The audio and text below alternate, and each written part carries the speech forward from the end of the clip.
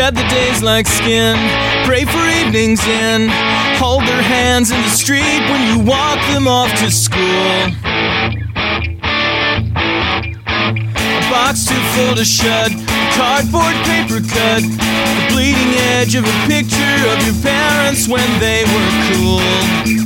Welcome to Edu Matters, where education matters. Brought to you by Element OP Productions. ElementsOP.com. And now, here are your hosts, Christy Vincent and Brian Bruger. Welcome to Edu Matters, Episode 2, The Collaboration Nation, for May 8th, 2012. I am your host, Christy Vincent.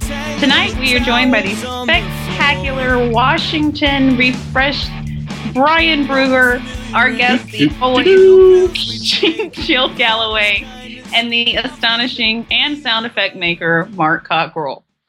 This week, we are collaborating together in so many more ways than one. Collaboration, of course, starts way before, and we will have so much more coming up. So, I'm being told, my dear friend, Mr. Brian, that you thought of me. Did you think of me? I thought of you today. I had a teacher walk into my office today, and she said, "We're looking at these Pearson books." And right there at that moment, I almost blurted out, "Christy is going to kill you." That is awesome. And I say I almost blurted out. I mean, I literally opened my mouth and went, and caught myself. It was the first thing that came to my mind. And then she proceeded to tell me how she wanted to, possibly get these Pearson books for next year. And, we talked the technology relevance. But I just, at that point, everything she was saying was like Charlie Brown's teacher. It was just want, want, want, want, want, want. And I'm thinking, Christy is not going to approve of this. I'm glad to know I have found my way into your subconscious. This is fabulous. Oh, it was painful, mind you. I have to say that it is good to be back. Last week, I was at a show at the Kennedy Center during podcast recording because I had the well-planned, well-thought-out, prepared school field trip to go on. Didn't you send an email like the day before that you were leaving? Yeah, pretty much. Okay. Basically, what happened is Friday at the end of the school day, as in like all the students have left end of the school day, I got called and said, could you possibly go on our 7th grade field trip that leaves Sunday morning? You'll need to be at the airport at 5:30 a.m., which 5:30 a.m. isn't such of a big deal for me. That's pretty normal time. In fact, I'm usually been working for a little while by that time. So the time wasn't such a big deal. That time on a Sunday morning, yeah, that's a big deal. That time on a Sunday morning when you know that there's going to be 40 7th graders there, that's a really big deal. But I'll say this. As a former teacher, I love experiences like this. We had a great time because it reminds me of why I do education. You get to have all the fun with the kids, see them outside of the classroom. They get to see you outside of the school. It was a really good time. So I have one student story to tell you. So we're eating lunch one day, and a student comes back from the bathroom, male student. He walks up to our chaperone table at the restaurant and says, "Hey guys, you'll never guess what." And like, we have no idea what's going on. He goes, "I just got complimented in the bathroom." Thank you, Mark. Thank you. Because at that point, myself and the other male chaperone, who's a teacher, the two of us looked at each other, and it was done. We were like, 4th graders instantly. We could not contain ourselves. We were laughing so hard, and he just looked at us and he's like, "You guys thought I was immature. What's going on?" And we're just sitting there going, "Uh-huh." And then, he walks away and we're still laughing. We just, we couldn't hold it in. He looks over and he goes, well, I'll have you know, I got 2 compliments. And we just yelled, make it stop, please. So I found out after the trip, somebody said that he was a gentleman because he opened the door for somebody else. And you know, it was all good, but I just couldn't contain myself. It was like as a child again, which of course never happens to me, but it was a classic one-liner from the trip. Sometimes the inner Beavis and Butthead comes out, and there's just nothing you can do about it. Yeah, it would to be a part of this show any longer. It was just perfect. Now, Christy, if you would like to have a quick story from the female's perspective, we told our students when we went into the hotel rooms that, you know, they all have our cell phone numbers and everything like that. And I will tell you this, having cell phones on a trip like this is priceless. I don't know what we did before we had cell phones, because literally everybody had to be in groups of 2. Everybody had cell phones. We had ours. It was instantaneous to get a hold of them, whether it be text messaging or just call them or whatever.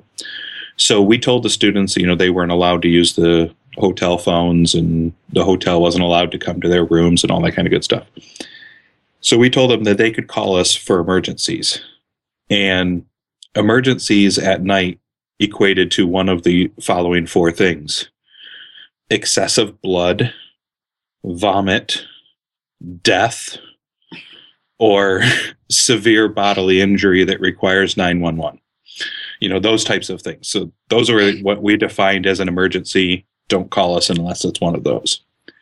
So about 2 a.m., one of our female chaperones, one of the teachers, gets a phone call from one of the girls' rooms. And she's, you know, what's going on? She's, I need help. We're like, you know, what's happening or whatever. I'm out of dental floss. At 2 a.m.? At 2 a.m., I'm out of dental floss. Call the front flipping desk, kid. Here's my philosophy. At that point, child beating is officially permitted. I couldn't believe it. I was like, I'm glad that wasn't me. Not that the guys would have cared about dental floss at all, let alone at 2 a.m. But that was the emergency call of the trip. I would prefer to have the bathroom stories myself. So I have one quick story that I'd like to throw in here, and it's one of those that reminded me why we do this show. I was on the phone today with one of my best technology integrator teachers at my school, the ones who is the example that we hold up to all the others. And she called me about a student who was having an issue with a user account, couldn't log in, something to that effect. I don't remember what it was.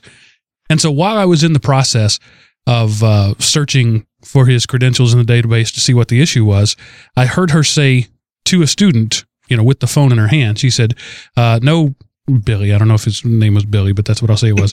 No, Billy, you have Microsoft Word open. This is a Microsoft PowerPoint lesson. The entire point of this lesson is to use Microsoft PowerPoint. You need to open PowerPoint. And I died a little inside. Because when that is the lesson is not how to present an idea. The lesson is not how to use all available technologies. No, the lesson is how to create a PowerPoint slide. It hurt me. It hurt me deeply. I'm mourning with you, Mark. My little heart is breaking. I agree. I think that slowly, I mean, like this trip that we went on to Washington, D.C., we're actually having the students create a wiki. And the wiki started off as a shell frame, and the students are creating everything as a way to, you know, describe their experiences and reflect on things and all that kind of stuff. But I think maybe it's because it's easier.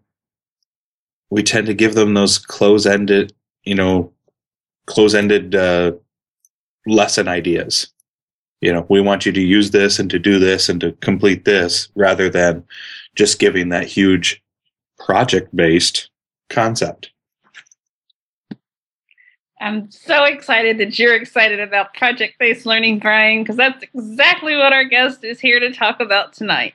the fabulous Jill Galloway, joining us from Northeast Texas, where she is an instructional technology coordinator, a Google certified teacher, a member of ISTE's Council on Digital Citizenship, and a project-based learning guru. So for those who may be unaware, because it's such an elite group of you that are Google certified teachers, Jill, what does that mean to be a Google certified teacher? Well, to be a Google certified teacher, basically you apply to attend the Google Teacher Academy, which they offer it, a couple times a year, just every so often at different locations. It used to be around the country, but it's actually now around the world. The most recent one was in the UK, and they choose 50 applicants to attend, and basically it is a whirlwind day of all things Google, and it was just amazing. We get to learn about all of the Google tools. We get to talk to Google gurus, if you will, and kind of learn about all the different ways we can use it in education. So it was actually a very fun experience. So that's how you become a Google certified teacher. And you said it's around the world. Where did you do yours? Well, I did mine in Washington, D.C., but they have since offered GC or GTAs, Google Teacher Academies, in, well, like I said, the UK. They did one in Sydney, Australia last year, which I really wish I could have gone to that one. I actually was in Australia, but I missed it by about a month. But, yeah, they're branching out, really going global. That is awesome. Washington, D.C. seems to be our congregation point of the night, apparently. So you're also a project-based learning guru, so I guess it's kind of the chicken and the egg thing. Which came first? Was it the Google certified trainer or being PBL? I mean, is this something that like works together, or are we talking two totally different things here? Well, they are two totally different things, but they totally kind of mesh. In fact, I actually was into project-based learning first, to answer your question. I helped open up a school that did an entirely PBL, and they were a New Tech school, if you're familiar with the New Tech Network. Are you familiar with the New Tech Network? Yes, we are. Okay, well, it was a New Tech school. So basically they employ project-based learning throughout their schools. And every year they have an annual conference, and one year it was, we learned all about Google Apps for Education, because New Tech kind of went Google Apps across their whole network. And that's kind of how I learned about it, and also where I learned about the Google Teacher Academy. But, Google Apps for Education kind of lends itself to PBL very well, because they're both kind of built on the idea of collaboration. So it's there's some great tools to have in your back pocket when you're employing PBL. And I think that I don't want to bring down PBL, because I'm a huge proponent myself. I think that it's kind of become such a buzzword in education, though. It's kind of losing its pizzazz or its real meaning, kind of the whole idea of Montessori. Like, people do Montessori, and it's so far removed from what it was originally intentioned. What is authentic, real, true project-based learning? What does that look like? Well, basically, you're giving kids the opportunity to solve problems.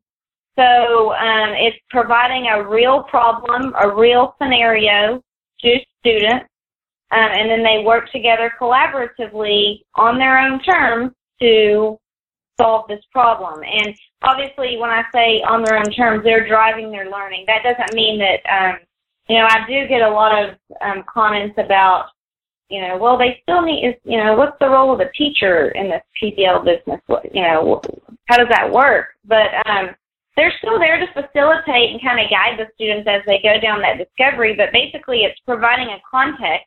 I think that's the big part of it. It provides that real context. So, I'm a former math teacher, and I heard all of the time, when are we going to use this? When are we ever going to use this? Well, you don't hear that in PBL, because they already know that's part of the context, part of the scenario that you're providing to them. So. And some of the pushback that I get from that, is the whole, well, I can't do project-based learning. I have to meet all these standards. I don't have time for that because the curriculum we've bought says that I have to do this on this day, or this is my script, or whatever. So how do you encourage teachers to bring in the whole idea of project-based learning when they're faced with those constraints? Well, that's a great question, because that's probably that is some of the pushback I hear as well. But and I think it has to do with the misconceptions of what a project is, and it goes back to, you know, even when I was in school, typically a project was something that they gave students at the end to demonstrate what they know.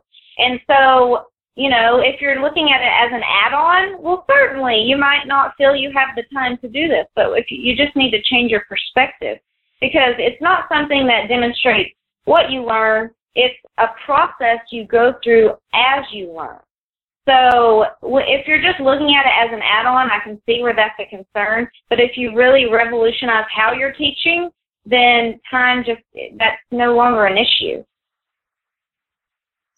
Now, how does technology, or what role does technology play in that project-based learning? Well, technology is the vehicle that provides them the tools to actually learn the content. Today's kids are very, you know, let me kind of backtrack a little bit. You know, when we wanted information, we went to a person. We sought out an expert, our teachers. That's just what we were conditioned to do. But kids nowadays, they don't need that. They know where to go to find their information. And technology is an essential part of that. Technology is what connects them to that information that they need to solve their problems. So I think technology is an integral part of it. I don't think it should focus just on the technology. I think it should be there to provide them the tools they need to solve their problem. Now, do you think that to do project-based learning well, that every student needs a device? Do we have to do some type of one-on-one or one-to-one program? Or is it possible to do this, you know, with, shall we say, you know, lesser technology budgets? Sure. Well, ideally, I think that it's important to provide a one-to-one environment for students. That's just something I'm passionate about. I think they need that personal device that they can call their own. But is it possible to do PBL without it? Absolutely. One of our schools in our district is actually doing just that. This year in our district, we opened up a new middle school, and it is focused on environmental issues. It's a net zero school, so it produces as much energy as it consumes through solar panels and wind turbines, primarily solar panels. But they do rainwater harvesting, and, you know, they have a lot of green initiatives on the campus, and they also do project-based learning. Well, in my district, we've been one-to-one for 10 years at the high school level, but at middle school, not so much. So we're about 2-to-1, and we're doing PBL at that school, and the kids are just thriving. I have to train wreck this just for a moment and say, is it possible to harvest specific students and their energy levels as a part of that net zero school initiative? Well, I'm sure it'll only be a matter of time before one of the kids solves the problem to make that happen. But hey, if anyone can get there first, I'm sure we could all go into business together. Mark just wrote a comment, really large hamster wheels. The school without ADD. I am all for it. We are naturally curing ADD. Stress levels have just plummeted. Obesity gone. This is a good day. All right. So you have to forgive Brian. He's our resident tech nerd that we allow on the show. And Mark, well, he's just staying silent tonight, as fabulous as that is. So, but you're not to be left out of the great tech world by any stretch of the imagination. You're actually the instructional technology coordinator. I am. Well, We have 3 coordinators in my district. We're a pretty good-sized district, and I primarily work with middle schools. So, yeah, that's what I do. And what is it that you do every day? What's your general day look like? If we strapped a webcam to you and followed you around, where would you take us? Well, I cannot answer that because every day is different. I never really know what time I'm going to get off work.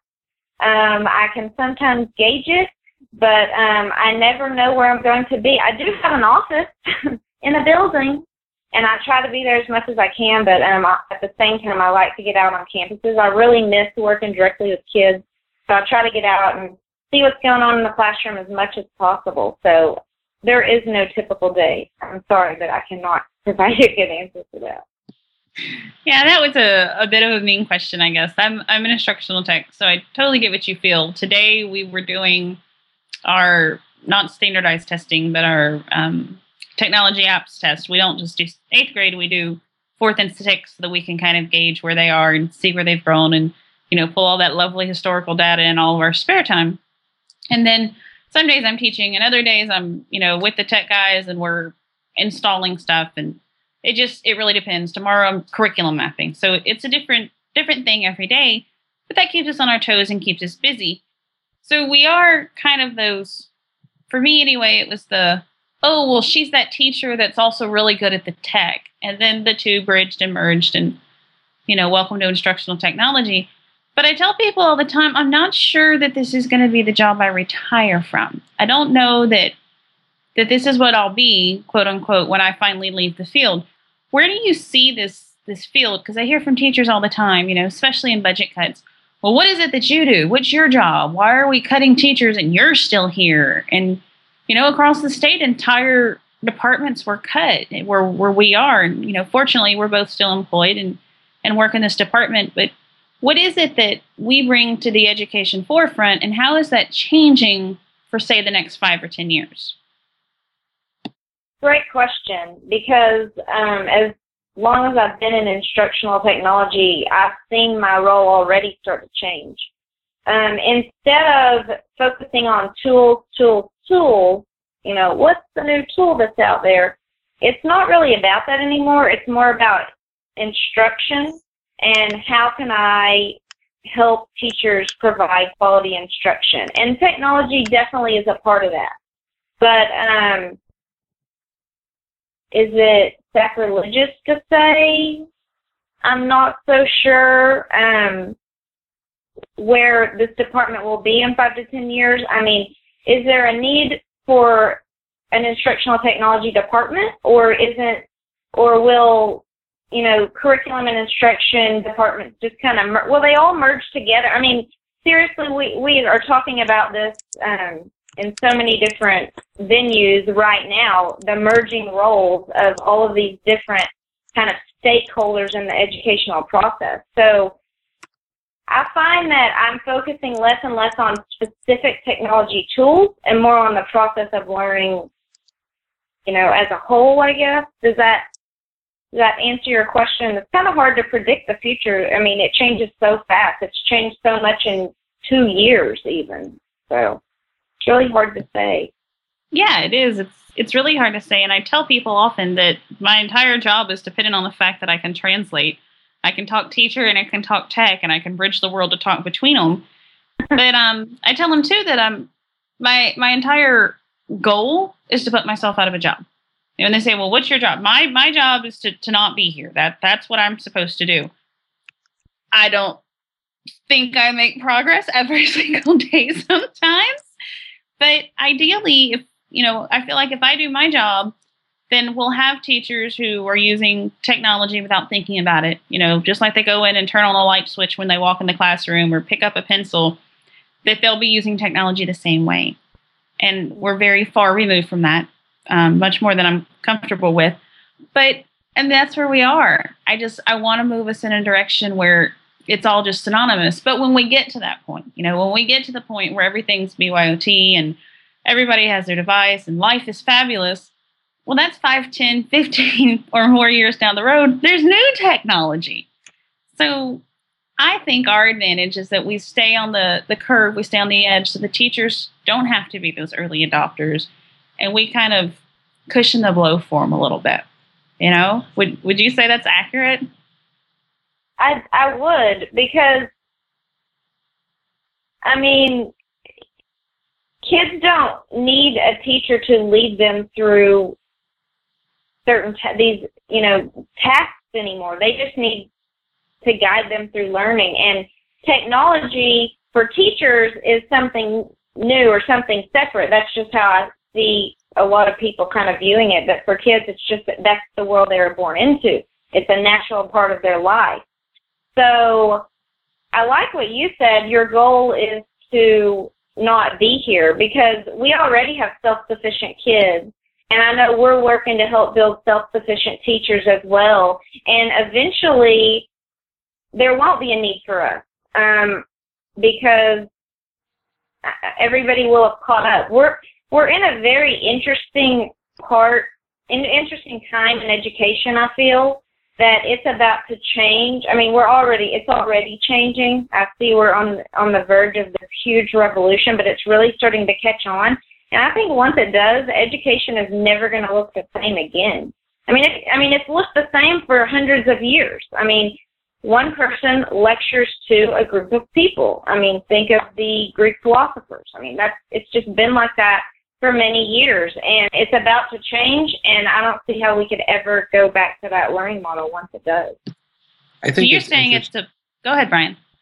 As I say, I think it's interesting just thinking about the old model that is, tools based, as you say, versus where we would like to go to, where we're considering how the instruction is being delivered less than or more than the tools that we're using to do so. And I'm wondering if that change, if we even can start doing more of that now, if that would keep teachers from feeling overwhelmed, like we're always just trying to add something to their plate.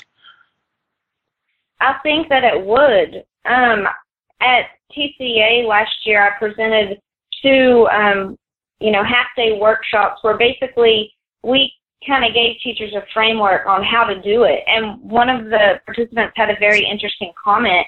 And, she said, we come here and it's tools, tools, tools. That's what's thrown at us. That's all we ever hear. But nobody ever really tells us how to implement them in our classroom.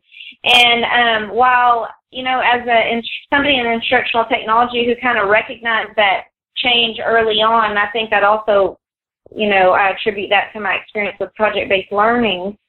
But, we kind of saw that ahead of time, but it was very refreshing to see that teachers are seeing that now and they want that. They feel overwhelmed with tools and they just want, so I agree with you. I think if we break it up and quit throwing resources at them, instead focus more on the skills like collaboration, communication, the things, creativity, the skills we want our kids to have, then maybe teachers wouldn't be so overwhelmed. And that's a great point. I've never really thought of that before. Don't give him too much credit, Jill. It really affects his ego in future shows, and it can just get really bad. Just really don't. But you did talk about, you went back to where we were talking about PBL and all, and how that has changed. So, for other educators that they have to stay on top of something, you have to change. We can't treat our students like Aristotle did his. So how has things like PBL and becoming a Google certified teacher, how did that change your teaching practice? Well, I'll tell you what changed it for me is definitely PBL, and not only just seeing it used, but helping build a school from the ground up where we all together kind of rethought our philosophy on learning, and it forever changed me. I will never go teach in a traditional classroom again if I ever go back into the classroom. I am a huge proponent of providing engaging experiences. I mean, traditional teaching is just not what today's kids need. So how did it change my teaching? Well, honestly, there's nothing I would do the same if I went back into a classroom. Nothing. I would start all over. And that's what all of our teachers did when they opened up the school. They basically took what they knew about instruction and threw it out the window. And it was interesting because we had a couple of rookie teachers on our staff, and they did not struggle near as much. It was actually easier for them than the veteran teachers, because the veterans had to kind of relearn a whole new style of instruction. But it's so worth it, and it was hard.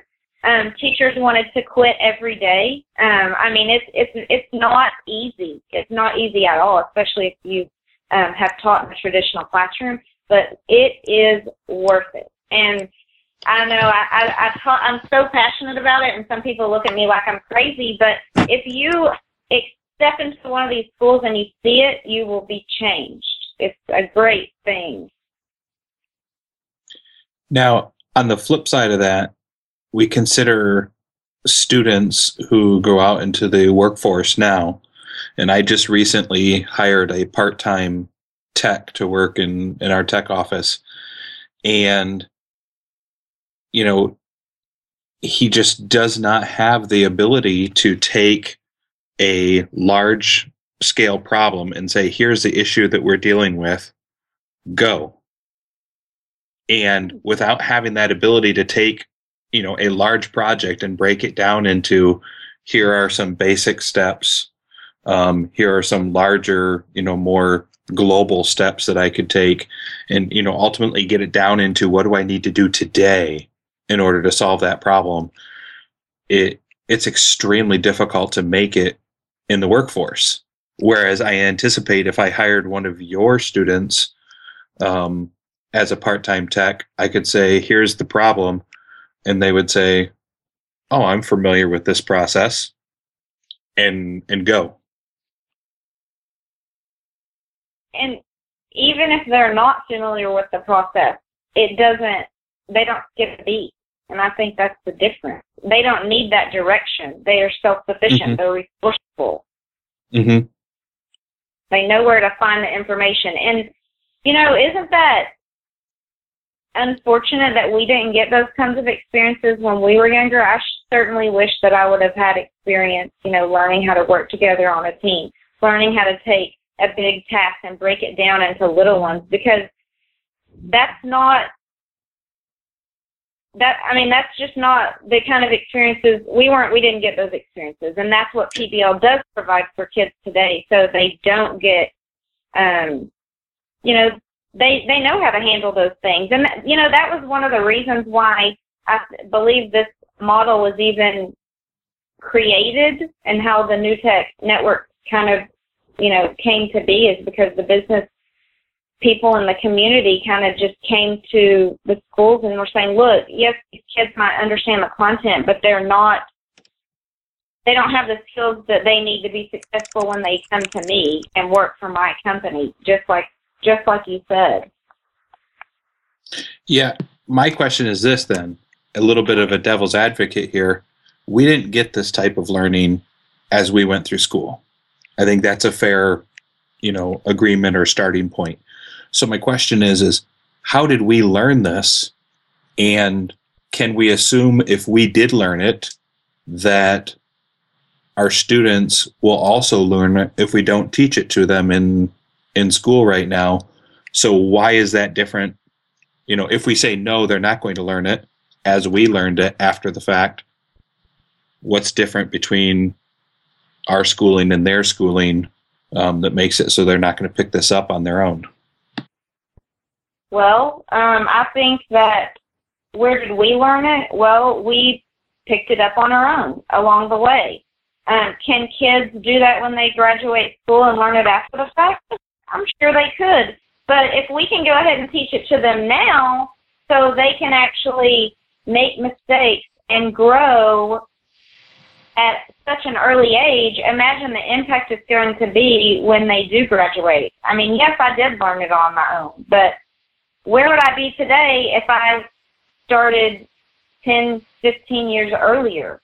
You know, and that's one of the, in terms of technology, for instance, it really kind of broadened my view of what kids should be able to, you know, the kind of freedoms they have with technology. But in giving them freedom gives them a chance to make a mistake. And I'd rather them learn from the mistakes now when they're in school, when they can learn and adapt, than when they get into the workforce and make a mistake that gets them fired. I mean, we might as well teach them early on so they can actually build and become even better communicators when they, are our age. I can't wait till this generation grows up. Let's see. What are you shaking your head about, Christy? I see Brian, once he starts getting up on the mic, he's about to ask you a question that I want edited out later. Here we go. Is it safe to say that those people who are successful now as adults were able to pick it up on their own, and those who are not successful, because I'm not going to keep this politically correct, those who are flat out not successful were not able to pick it up on their own? Well, I think that really depends on how you define success. I hate to generalize, but I do probably feel like it probably does contribute in one way or another to your success or lack thereof. But I don't think it can make or break someone, but I think that it's important that we at least try to instill these skills in our kids. Sure. And the kids we're teaching, Brian, aren't going into the workforce we did. I mean, we're still in a workforce that's highly dependent on what is on this piece of paper. And this piece of paper had better say that you went to college and that you have done this and you have done that. And that is all that whole factory model that we went to school with and that we're trying to change. And higher ed doesn't get off the hook here. I mean, they're just another part of K-12 that had this exact same thing going on with them. So what Jill's giving these kids and other educators like her is this thing that's for their workforce. They don't give a flying flip what letters are behind your name. They want to know, can you create? Can you innovate? Can you be this adaptable person that's going to take our organization to the next level? And I think that's the difference, Brian. Yeah, I totally agree with you. It's just I'm trying to correlate because, think about our parents and even our teachers in the school system now. It is easy for us to say we should do school like we had school because look at us, we are successful, in air quotes. So I see both sides of it, but how do we convince our parents and our, teachers who maybe are reluctant to get on board with that type of a project thing and get up to speed with it? How do we show them the differences in what the workforce needs? And I understand that, there's no shame in being, working at McDonald's unless you're working perhaps at the front counter for your entire life. It's okay to be a manager or things like that, but that's where the project-based types of skills probably are going to make you or not make you, as the case may be for some of our graduates. So it's a matter of, when I'm saying successful, I'm saying somebody who's making it beyond those entry-level jobs for their lifetime, not saying that if you're in technology, then you're successful. And if you're in, restaurant business, you're not. That's not true. But if you're bussing tables at 45 years old, I think it's safe to say that that's not as successful as the person who's managing that same restaurant. Well, and those types of jobs are typically, mechanical. They don't require a lot of inference. It's, task-based type of things. And so not providing those kinds of experiences and learning experiences that teach them how to be self-sufficient and how to move beyond those task-based skills. I do think that's doing them a disservice. And I think it definitely could contribute to a lack of success, if that's how you want to define success. Absolutely. Sure. Brian, just a minute. Not everything's linear. It doesn't have to go in your predestined order.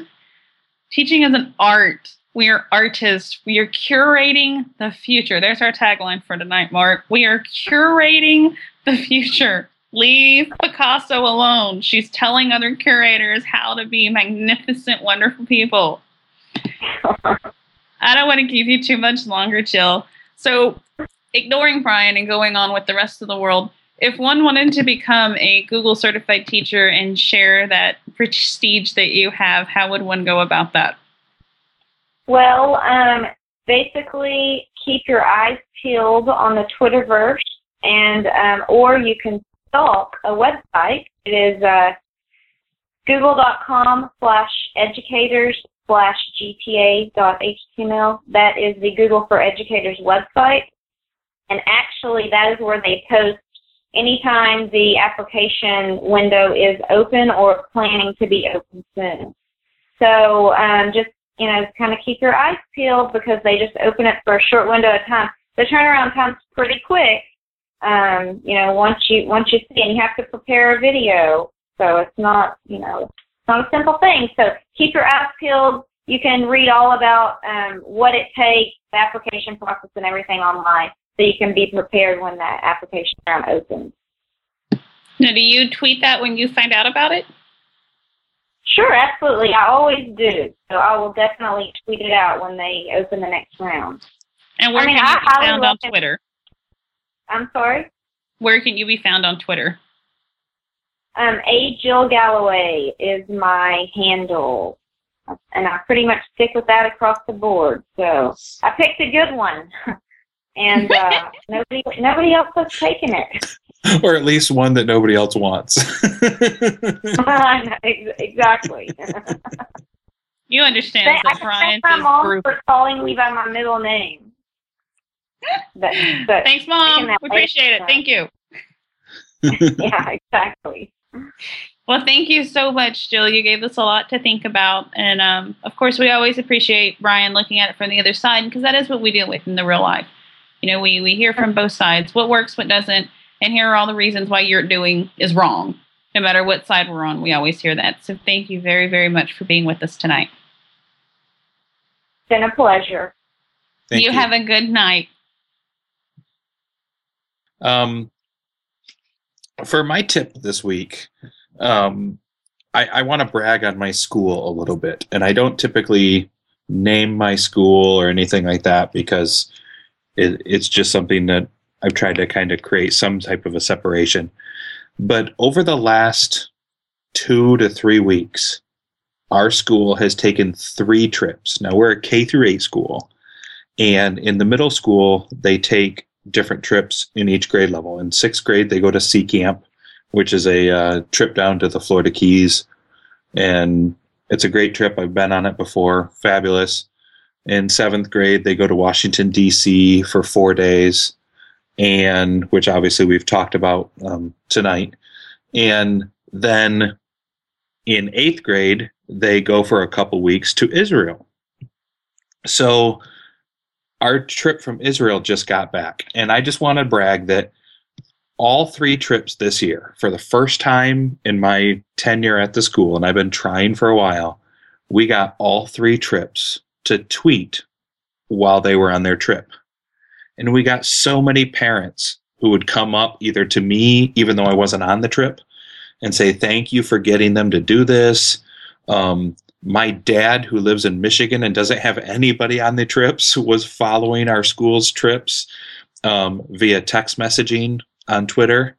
And it was just a really cool reaction to see something that takes no real time investment, because you're just making a short little text about what you're doing.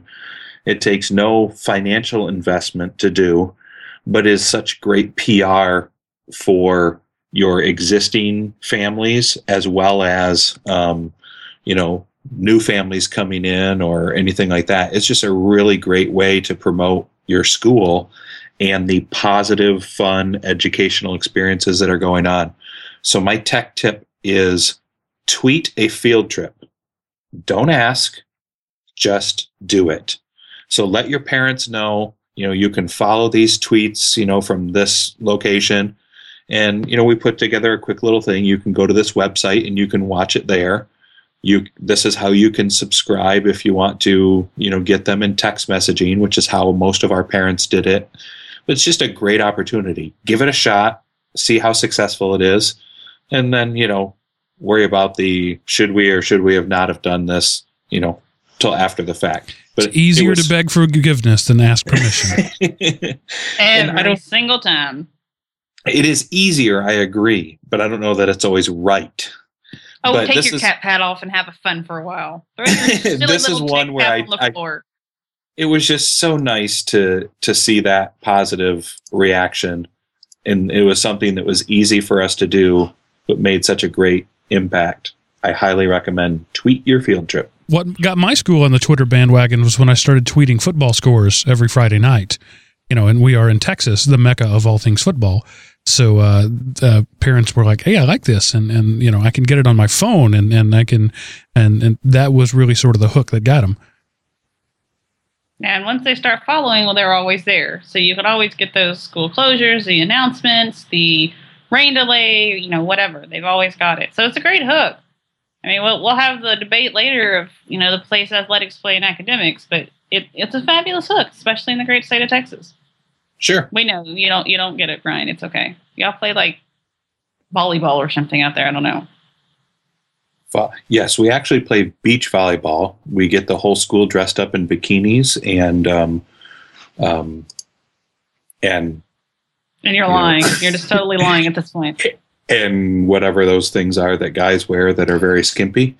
Speedos. And Brian, I want to go on record as saying I do not want to see you in a bikini. Not now, not ever. I was actually going with man thong, but I decided I'd try to. A little banana hammock. I must pull this show back together. So while we're on our the look on Christy's face right there was totally worth that comment. While we're on our seafaring adventure, Brian and I did not previously discuss this. I knew he was going to have the whole great tweet a field trip tip for you tonight. But as a shout out to my colleague, my teacher tip is to be a pirate. And I mean that to go to bat for your kids. Because all too often we get stuck in the world of this is what we have to do, this is what we have to get through, and these are the constraints that we have to have. So I challenge you to ask why. And when you get an answer you don't like, it's okay to say, why not? Why can't we do it this way? Show me what's wrong with this. Go to bat for your kid and be a pirate.